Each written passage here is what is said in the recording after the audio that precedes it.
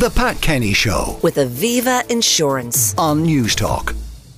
Calls for immediate publication of proposed wording on the Women in the Home clause in the Irish Constitution have intensified. A coalition of NGOs concerned about a lack of time for national discourse are pressing the government for clarity ahead of the gender equality referendum scheduled for November. To discuss this, I'm joined by the CEO of OneFamily, Kieran, and Labour Party leader Ivana Bacik. Ivana, if I may start with you, can you explain why it's necessary to replace it with anything? Why can it not just be Well, good morning, Anton, and it's a really good question.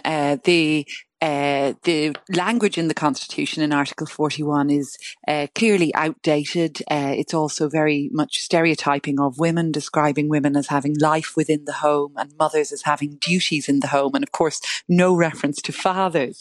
So for a long, long time, many years now, it's been recommended by numerous national and international bodies that we would change or replace that wording. And originally, for many years, it was thought we should simply have a constitutional referendum to delete the sexist language. However, in more recent years, I think there's been a growing realisation that simply to delete the language would be a missed opportunity, that instead we should look to replace that language with language that reflects the recognition and support and appreciation that society should give to care, to those who provide care, to those who need care, and that we should have that sort of gender neutral language in the Constitution instead. The Citizens' Assembly on gender equality gave this question very careful consideration a few years ago and recommended a rough text that would change the wording, take out the sexist language about women and mothers and replace it with language valuing care. And I chaired then the Oireachtas Committee on Gender Equality, which met again just for a year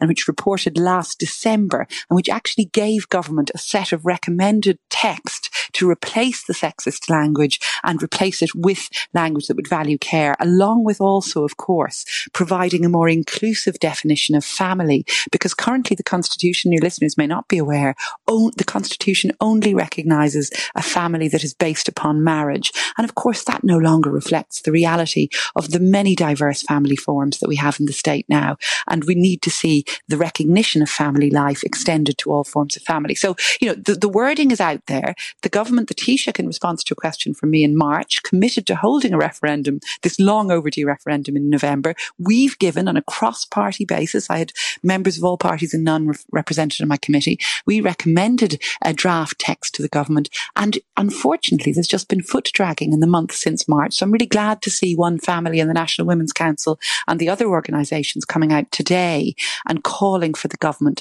to give clarity on the timeline for the referendum, which the Taoiseach had promised, I should say, in November of this year. He promised that it would be held in November.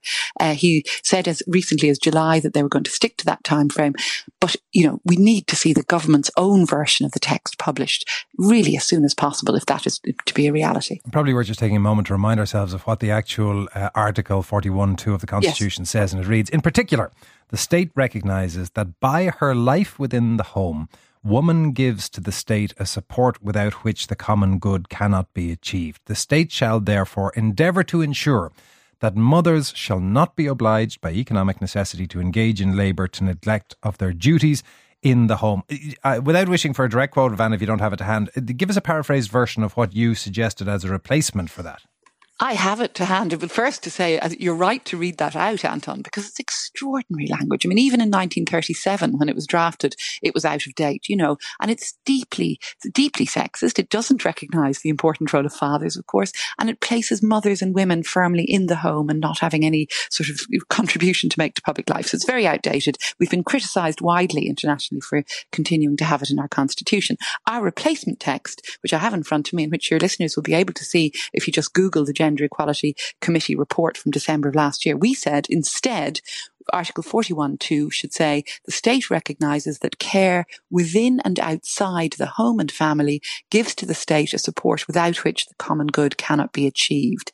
The state shall therefore take reasonable measures to support care within and outside the home and family. So it's a very simple, very straightforward replacement, essentially replacing the gendered language of women and mothers with a much broader and more inclusive recognition of care and the value that that care, both within and outside the home and family, that value that care gives to us all, not just, and the state, I suppose, that's the language of the Constitution, but that means that we all know just how much we need carers, that just how much those who receive care, should be valued by our state and by our society. There's no recognition currently in the Constitution of caring, of the carer's role, of the important needs and rights of those who receive care. And this would ensure that we would change our Constitution. It would become more up to date, but also hugely importantly, that we would show just how much we as a country and a society value care.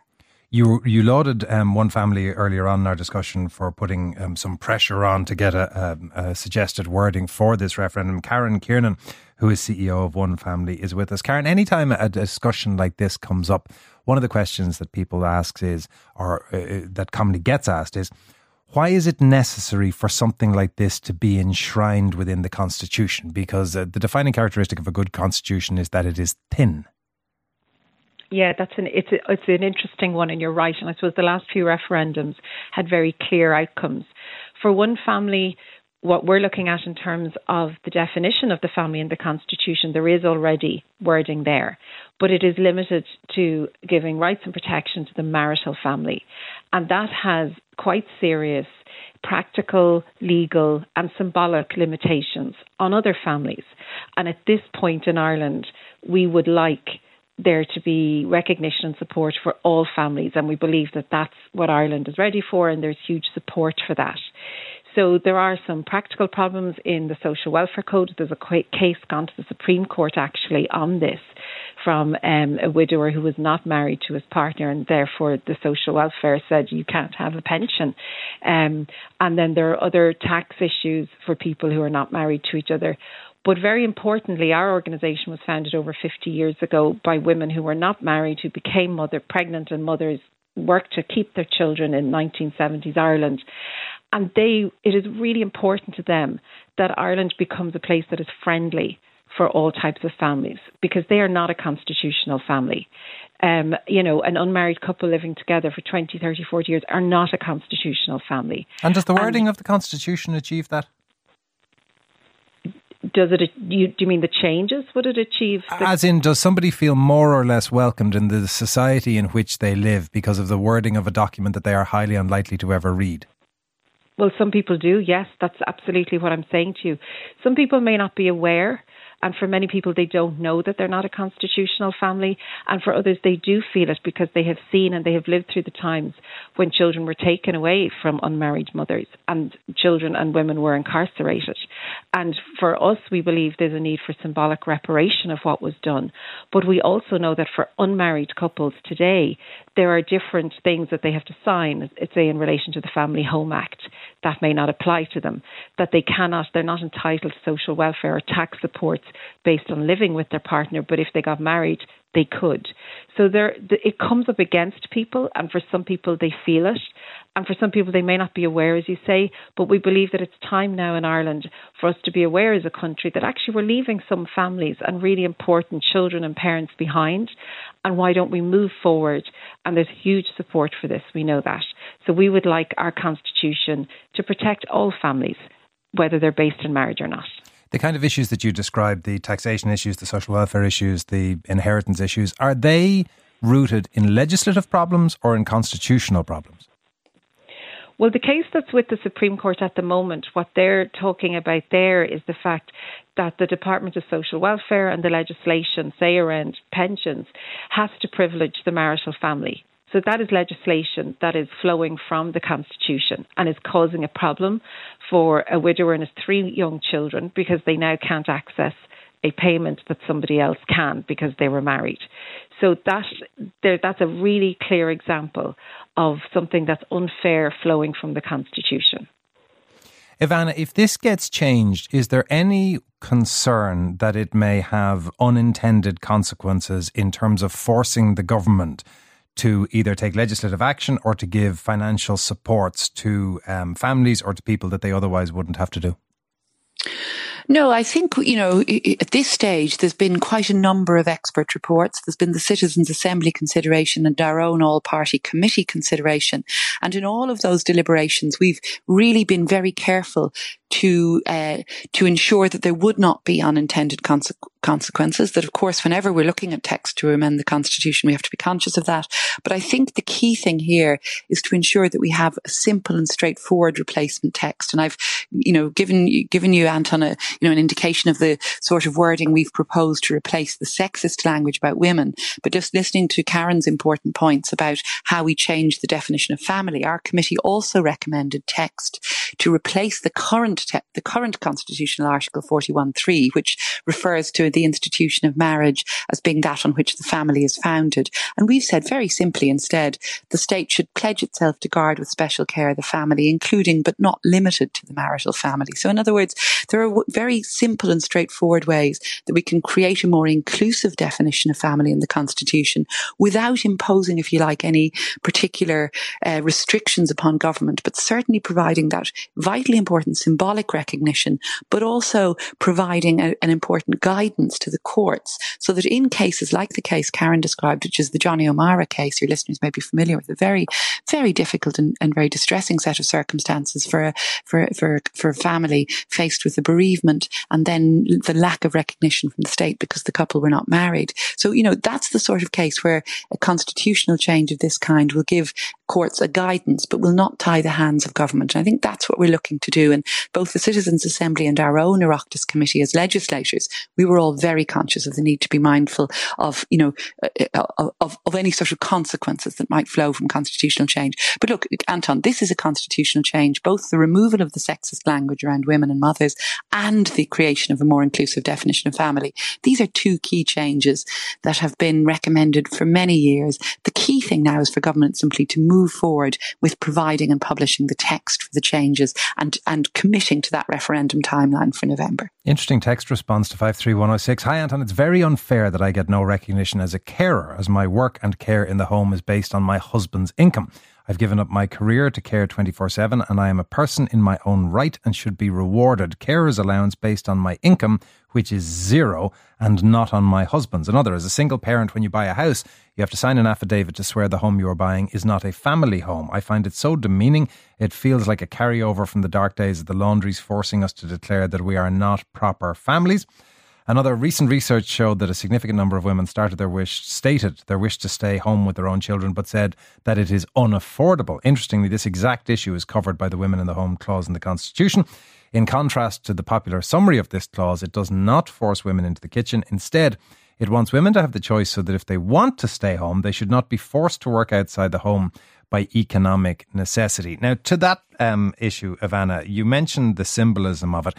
Given that we have more than 80 years of a history of women being forced out of the home by economic necessity, does it make any difference? Well, it's a very interesting points made by your listeners there. And just to say, how important it is to acknowledge the huge value that carers, provide to society, to all of us, to families and to others. And I think that's reflected in, many carers, as your listener said, feel very much unrecognised and unacknowledged at present. That has to change. We heard in our committee from many carers representatives and from many groups of individuals receiving care who spoke about how devalued, undervalued they feel in society. So that's, important that we would change that in our constitution. The listener who speaks about, being forced out of the home by economic necessity, and how could that change? Interestingly, there was an attempt some years ago to use the current text of Article 41.2 to argue that women who work within the home, who do not go out, who do not work outside the home, that those women should be entitled to some form of, financial or practical support from the state. But that case failed. So there was, in other words, a reading of the constitutional text that might have suggested that the state should give real value to women working within the home, but the courts didn't give it that recognition. So the article has never had any positive benefit for those women who work within the home, and that, I think, that's an important point to be made, that it hasn't had any sort of positive impact in that way that many listeners might think it should have. Instead, it's simply been used to, I suppose, underlie state policy for many years, which saw women as having no real role in public life, and that's the reality that, we have a very shameful history in Ireland. And again, one of your listeners points this out, of incarcerating women in laundries, children in industrial schools, mother and baby homes. For a long time, women have not had the presence in public life that I think we should have, and that, we do need to have in a representative democracy. Even today, Anton, our Dáil is less than 1/4 women. There's only 37 of us women TDs, and that's extraordinary in a modern European state. Less than 1/4 of our TDs are women. And it's not that long since we had a civil service policy of expulsion from the service once you decided to get married when you were a woman. Precisely, the marriage bar, as it was colloquially known. And many of your listeners, many women in Ireland have very clear memories of that, being forced into the home by state policy, which saw women as only having a life within the home and mothers as having duties in the home. It's also deeply disrespectful to the huge role that fathers now play in the home.